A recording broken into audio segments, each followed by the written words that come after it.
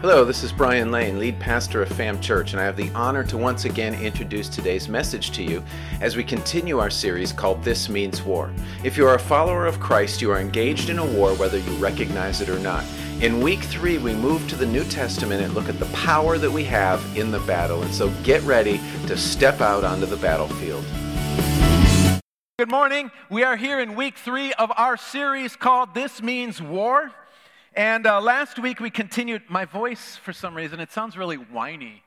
And it's driving me crazy because I hate whiny sounding voices. But last week we continued our discussion in regards to This Means War. And we looked at how we are engaged in and how we are to fight. And what we did was we headed to the book of Exodus and we looked at a story involving Moses and the nation of Israel. And what was going on was the Israelites were coming out of slavery in Egypt, and as they were headed to the promised land, they faced their first battle. Okay, it was the first fight, and this was a real army that they came up against. This was a real fight that they were engaged in. However, in that fight, there were spiritual principles. There were things that we could draw out of the text in order to help us in the spiritual conflicts and the spiritual battles that we face each and every single day in our life. And what we saw, first of all, in that was that the Amalekites, when they attacked the Israelite army, they didn't just come at them, front lines against front lines and went on the attack. The Amalekites, they came up from behind. They came up from the sides. They picked off the weak. They picked off the sick. They picked off the old. They picked off those who were just tired and couldn't be with the rest of the group. They slowly took those people out. And what we saw in that was that it had a direct application to our lives in this. Many times in our lives, the places that we are attacked by Satan are those places that are on the fringe of our lives. It's that sin that we've got trailing behind that we don't want to do anything with. It's that stuff that we got going on that we know that God doesn't want there, but we want it there, and so we leave it there. And so what Satan does is he recognizes that he can get a foothold in our life. And so he goes after those things and attacks us in those areas.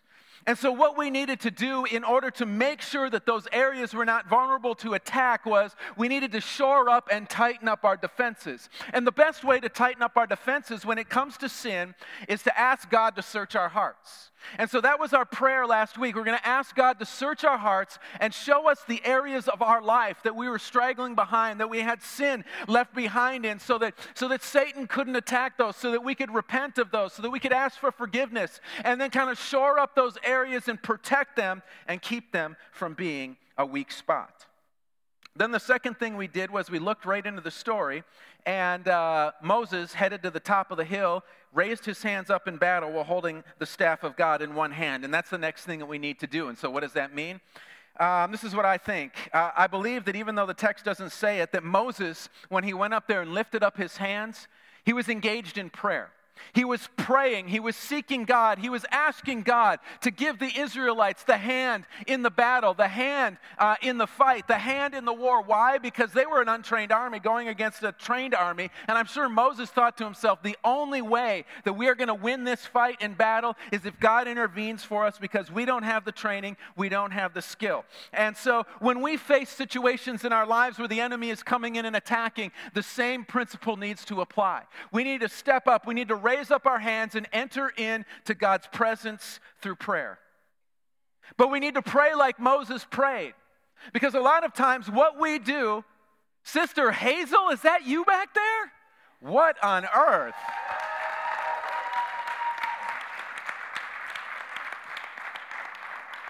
Sorry, that caught me by surprise. I didn't expect to see her back there. All of a sudden I see a hand go up and I'm like, wait a minute, that's not Judd. All right, sorry, now I got myself all off track. And so we need to get into God's presence and pray.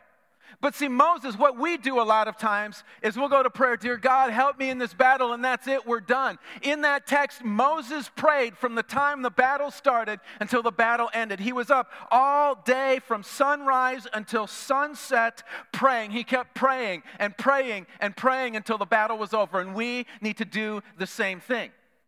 Because too many times we just say one prayer, we quit, and we walk away. But God is saying, look, you need to step up to the battlefield of prayer and pray and pray and pray until the battle is over. We not only should pray with our words, but we also need to allow the Holy Spirit to pray through us. When we come to the end of our words, when we come to the end of what we can say in situations, the Holy Spirit can take over our prayer time.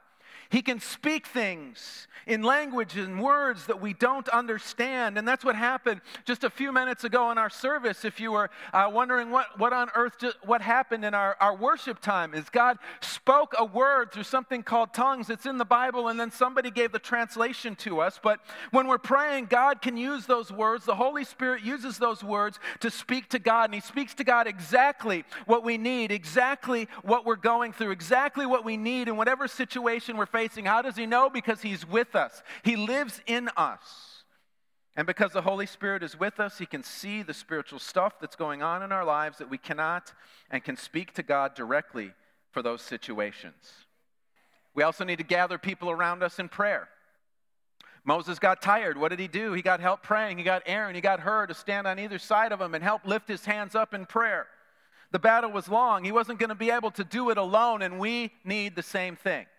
We can't enter into the battle by ourselves and think we're going to make it. We're going to be dead meat. We're going to be toast. We're going to be destroyed. Look, when we face the battle, when we go into the war, we need people around us. We need to have other believers. They are necessary partners so that we can be victorious. And then finally, Moses had the staff of God in his hand. What's the staff of God? Well, that staff that Moses held in his hand was a symbol of the presence of God.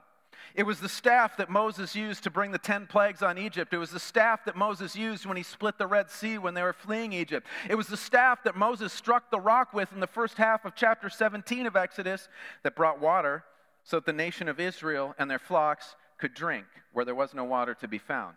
See, the staff was the power and presence of God to the Israelites. And so when we are faced in the battle, we also need to get whatever it is that brings us into the presence of God in our lives. And so if breaking out the Bible and reading from the Bible, suddenly we feel the power and presence of God in that, then when we go into that war, when we engage in that battle, we break out that word. If worship brings us into the presence of God, when we enter into the battle, we put on a worship CD, we listen to that music, we sing to that music, and we allow the presence of God to fill our situation and fight in the place that we are in.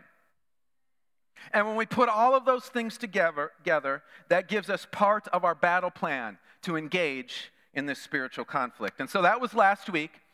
And so we're going to move on to where we're headed today, and we're going to head over to the New Testament.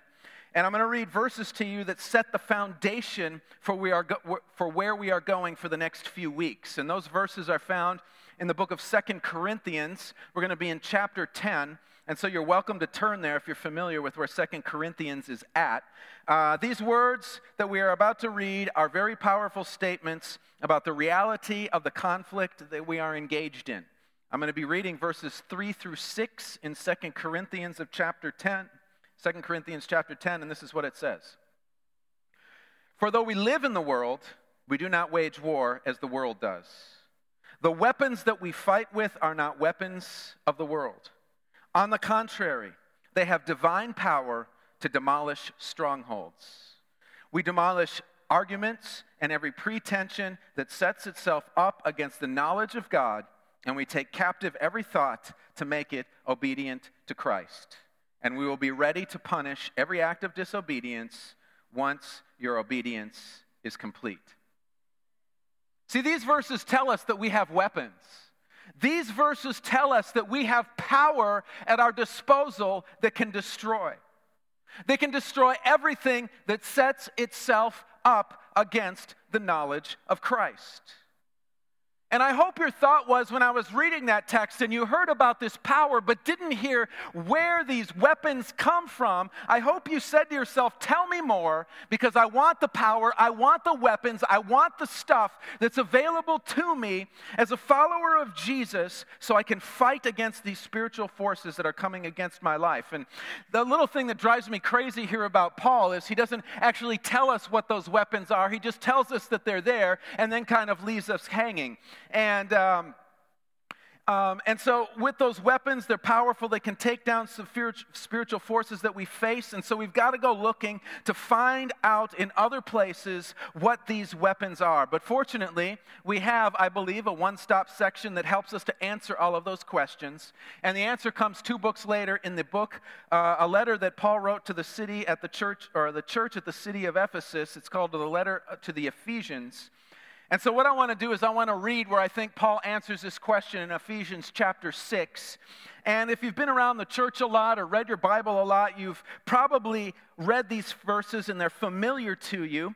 We're going to be reading verses 10 through 18 in chapter 6 of the book of Ephesians. And if you don't have a Bible, it's going to be on the screen behind me, but this is what it says. It says, "Finally, be strong in the Lord and in his mighty power. Put on the full armor of God so that you can take your stand against the devil's schemes. For our struggle is not against flesh and blood, but against the rulers, against the authorities, against the powers of this dark world, and against the spiritual forces of evil in the heavenly realm. Therefore, put on the full armor of God, so that when the day of evil comes, you may be able to stand your ground, and after you have done everything, to stand. Stand firm then, with the belt of truth buckled around your waist, with the breastplate of righteousness in place, and with your feet fitted with the readiness that comes from the gospel of peace. In addition to all of this, take up the shield of faith, with which you can extinguish the flaming arrows of the evil one. Take the helmet of salvation and the sword of the Spirit, which is the word of God. And pray in the Spirit on all occasions with all kinds of prayers and requests. With this in mind, be alert and always keep on praying for all the Lord's people." All right, so we've got these 2 sections that we looked at, 2 Corinthians and then Ephesians. And the first connection that I see between these 2 things is this. They both talk about God's power. In the first verse we read, or the first section that we read in 2 Corinthians, it talks about the divine power that's needed, that we can tap into to demolish the spiritual forces arrayed against us. Then in Ephesians, it opens up by telling us to be strong in the Lord and his mighty power. And so these sections, I think, are trying to communicate clearly to us that there is a power that is available to us, that there is a power that we have access to that can help grant us the victory in the spiritual battles that we face against the demonic forces that are coming against us. And of course, with that, when we are looking for power, when we are looking for what it takes to gain victory in the spiritual fight that we are fighting, there's really only one place that we can find it. That spiritual power is found in God. See, we look at the weapons that we have here on this earth, the weapons that we fight wars against here on this planet, and nuclear bombs. Yes, those are incredible, powerful weapons, but they pale in comparison to the power of God with which he has to fight this battle. His power is, first of all, so strong that it can withstand any attack and successfully oppose any kind of force. See this word strong here in Ephesians chapter 10, verse 6. That word strong, that's exactly what it means. It means it's so strong, it's so powerful. We know big, muscular guys. We had Jerome King here from the NFL about a month ago. And he was taking frying pans and rolling them up. And he took 2 license plates and he ripped them in half. And he broke a bat. And we're like, dude, that is strong. But you know what? Jerome King is movable. How do I know that? He'd still be playing in the NFL now if he wasn't, okay? Let's just put that out there because he is only like 28. But God's power, God's presence is an immovable force. If your offensive line in football was made up of God's power, your quarterback would never get sacked. He would never go down because his force is immovable. But let's talk also about power here, because not only does it talk about strength, it talks about power. And the Greek word here is kratos. Kratos power is a power that is demonstrated. In other words, this kind of power is not one that you simply believe it's there. It's not one that you look and you go, yeah, it's God, I believe that power is there. See, this power is a power that you can only experience. This power is demonstrative, it's eruptive, and it's real. it always comes with some kind of tangible, external, outward manifestation that one can see. It's not a hypothetical power that you hope is there. It's a power that you actually, literally, and physically encounter. You see the results, its effects, and its aftermath. That means that in this battle, we have the strength of an unmovable force that can oppose any enemy, and we have a real power that shows up and makes itself known. This is the kind of stuff we want in battle, right? But I think for many of us, we don't really think it's there because we don't really ever see it in operation ever, do we?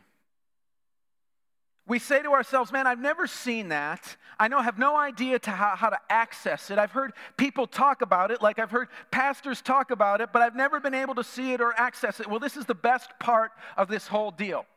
See, if you are a follower of Jesus, that power is available to you.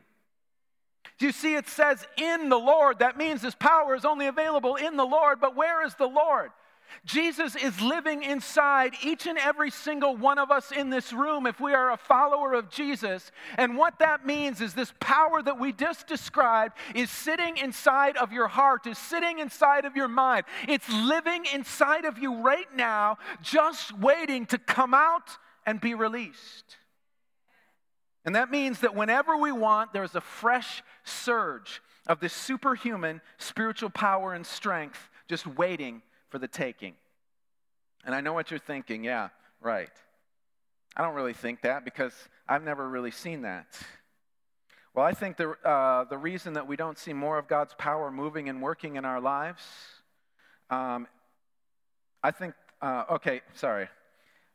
we've never seen or experienced in that life, and I think this response is the reason why we don't see God's power moving and working more.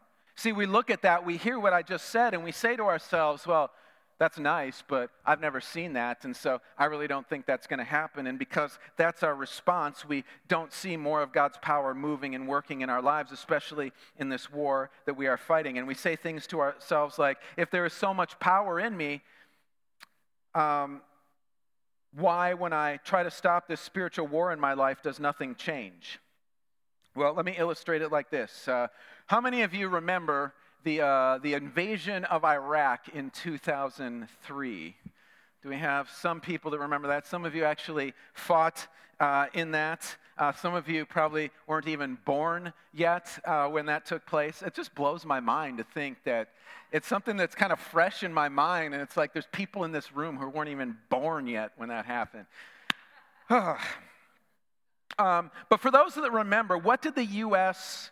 call their kind of how they were going about their military strike on Iraq? They had a 2-word or 3-word phrase, and was in the middle of it. But do you remember what it was called? Their attack method, purpose, their plan, whatever it was? Shock and awe. See, this tactic was based on the use of overwhelming power to intimidate and strike fear in the opponent. They figured that if they just overwhelmed them with the incredible power and authority that the U.S. government had in their military, that the Iraqi army would just collapse and run in fear because of the power. And so that was kind of the tactic. That was the how they carried that out. And it wasn't like they just went to war, the U.S. started this shock and awe, and then all of a sudden the Iraqis just gave up. See, it took 3 weeks of shock and awe for the battle to come to the end. But there was still battles that were faced each and every single day, even after George Bush declared an end to all military operations. As a matter of fact, the bloodiest battle of the taking of the country of Iraq took place 1 year after the original shock and awe and the time being declared as major battle over. It was the fight for the city of Fallujah. It was considered the bloodiest battle for the freedom of Iraq. And see, the exact same thing happens in this spiritual conflict that we are in. There's a battle. The power of God is released and the enemy takes hits, but the satanic forces just don't crumble. See, we have to remember that the satanic forces do have power. They do have ability. They do have a means and a way to fight and thwart the power of God. There's this event that comes from the book of Daniel I want to read from next to illustrate this. We're going to be in Daniel chapter 10. You don't have to turn there. We're just going to have it on the screen. And it's going to be verses 12 through 14. This is what it says. It says, "Then he continued, 'Do not be afraid, Daniel, since the first day that you set your mind to gain understanding and to humble yourself before your God, your words were heard, and I have come in response to them. But the prince of the Persian kingdom resisted me 21 days. Then Michael, one of the chief princes, came to help me because I was detained there with the king of Persia. Now I have come to explain to you what will happen to your people in the future, for the vision concerns a time yet to come.'" And so what happened here? An angel of God was dispatched to speak to Daniel when he started to pray. But the prince of the Persian kingdom resisted him for 21 days. It's kind of a picture of a satanic power whose kingdom, he was kind of over the Persian kingdom. And so when Daniel started praying for his response, because the question was, when is the Persian kingdom going to fall? And so when the angel was sent out to dispatch this answer to Daniel to find out, to know the dates and the times, the prince of Persia didn't want to find out. He didn't want anybody knowing about when Persia was going to fall. And so this demonic authority stood before this person who was dispatched from God to give an answer to Daniel, and he resisted him for 21 days. I mean, think about that.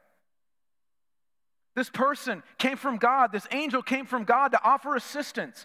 And he was opposed by a demonic power and force that held him for 21 days until Michael, the chief of the archangels, came and was able to resist and push back the prince of the Persian kingdom.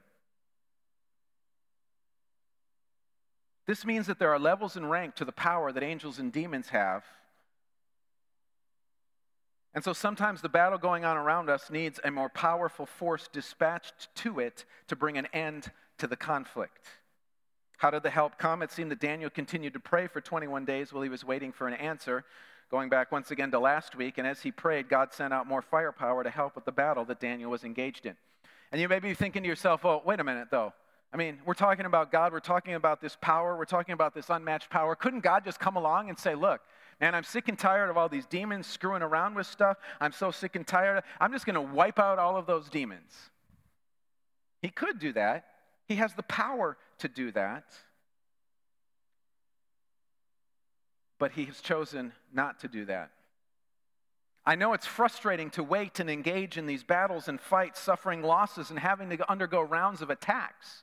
But I can tell you that one day God is going to wipe them out, but now is not the time. I wish I had a better answer for you than that, but God has decided that he's not going to wipe them out yet. There's an appointed time and day when that will come, and if you want to read more about it, go ahead and read the book of Revelation, and it'll tell you all about the defeat of Satan and his minions and their casting into the lake of fire. But until that day comes, we're going to have to fight, we're going to have to battle, we're going to have to go to war against these spiritual forces. All right, so now let's answer the question, why don't we see this power operating in our everyday life? And I think there's one simple answer to this question. And I want to start by looking at Paul, the guy who wrote this letter, these two letters that we read. Let's talk about Paul's life, okay? He was he was just so, with this information, he was so excited to get this out to the church. He wanted the church to know about the power and authority they had. Because Paul, each and every single day, was living it.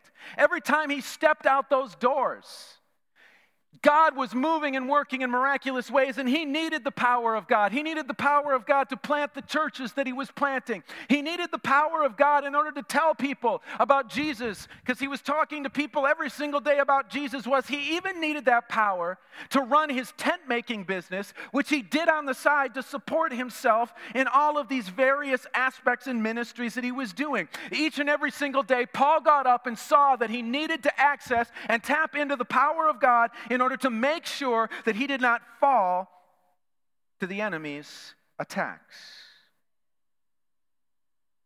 But times have changed.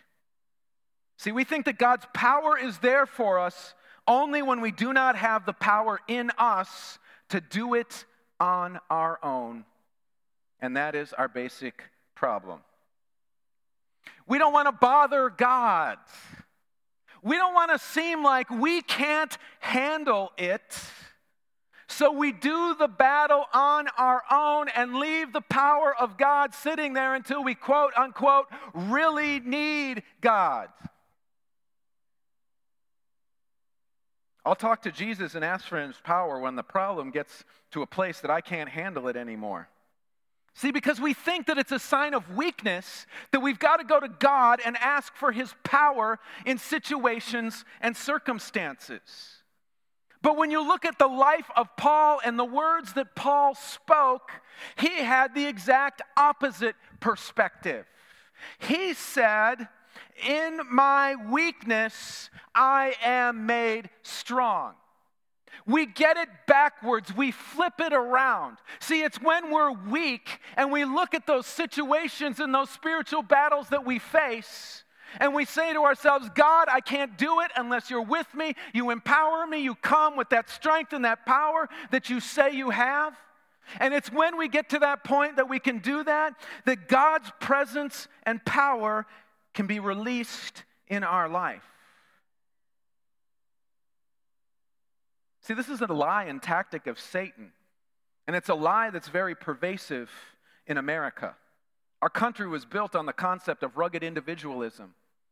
It says, I don't need anyone or anything else. I can make it all on my own. I am strong, I am smart, and I am skilled. I'm going to be honest with all of you in this room right now. You are not strong enough, smart enough, or skilled enough to defeat the spiritual enemy that we are all facing.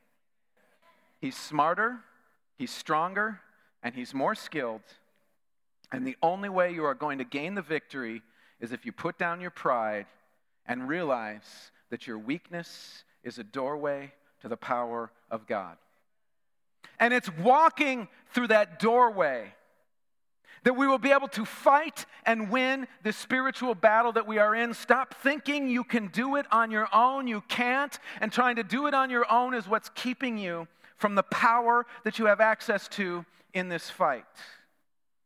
Oh, wait a minute, okay, but I'm just not that spiritual. You got to understand, I'm not that super spiritual person. That's another lie you are believing. See, each and every single Wednesday, this last Wednesday, we had 160 people come through here to get food for their families. 160 families.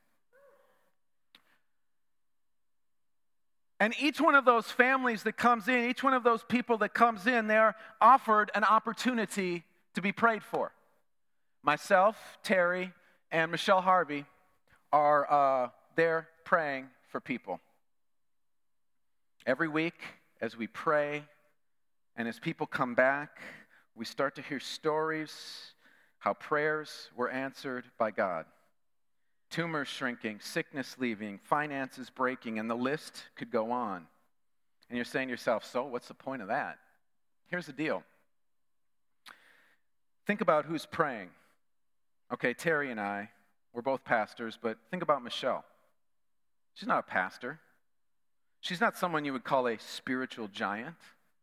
She's just a regular believer like you, and really like Terry and I, but people don't like to think that. And as she comes here, and as she taps in to the power of God by asking God to come into the situation that people are facing, as she comes and she prays and she asks God to move and work and intervene in whatever's going on in people's lives, God shows up in power and answers her prayer requests. See, that's as spiritual as you need to be. You just need to be able to step up and say, God, I'm coming to you. I need your power. I need your presence. I need you to come and move and work in my situation. He doesn't give power based on position. He doesn't look at somebody and say, well, that person's super holy, they get more power. That person's only kind of holy, so they get a different level of power. God gives us all the same level of power, but it's up to each one of us in this room to determine if we are going to tap into that power in our lives.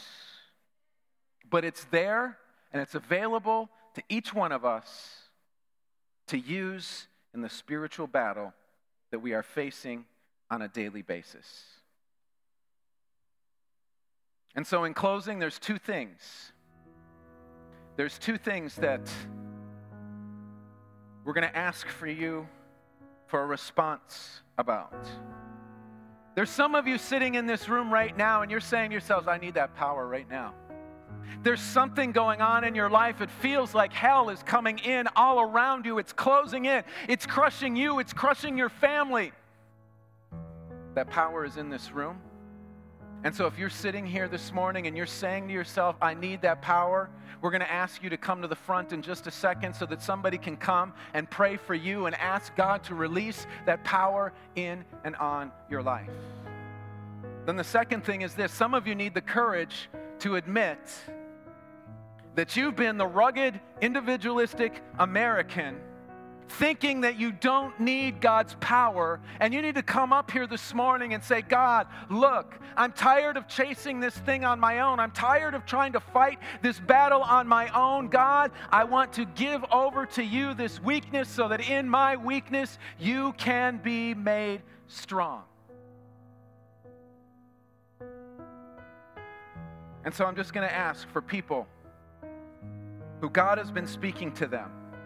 You need this power right now, or you need to admit that you haven't been tapping into it like you should, to come to the front of the room. And I'm going to ask our prayer team, after people have come forward, if you would come behind those who are at the front.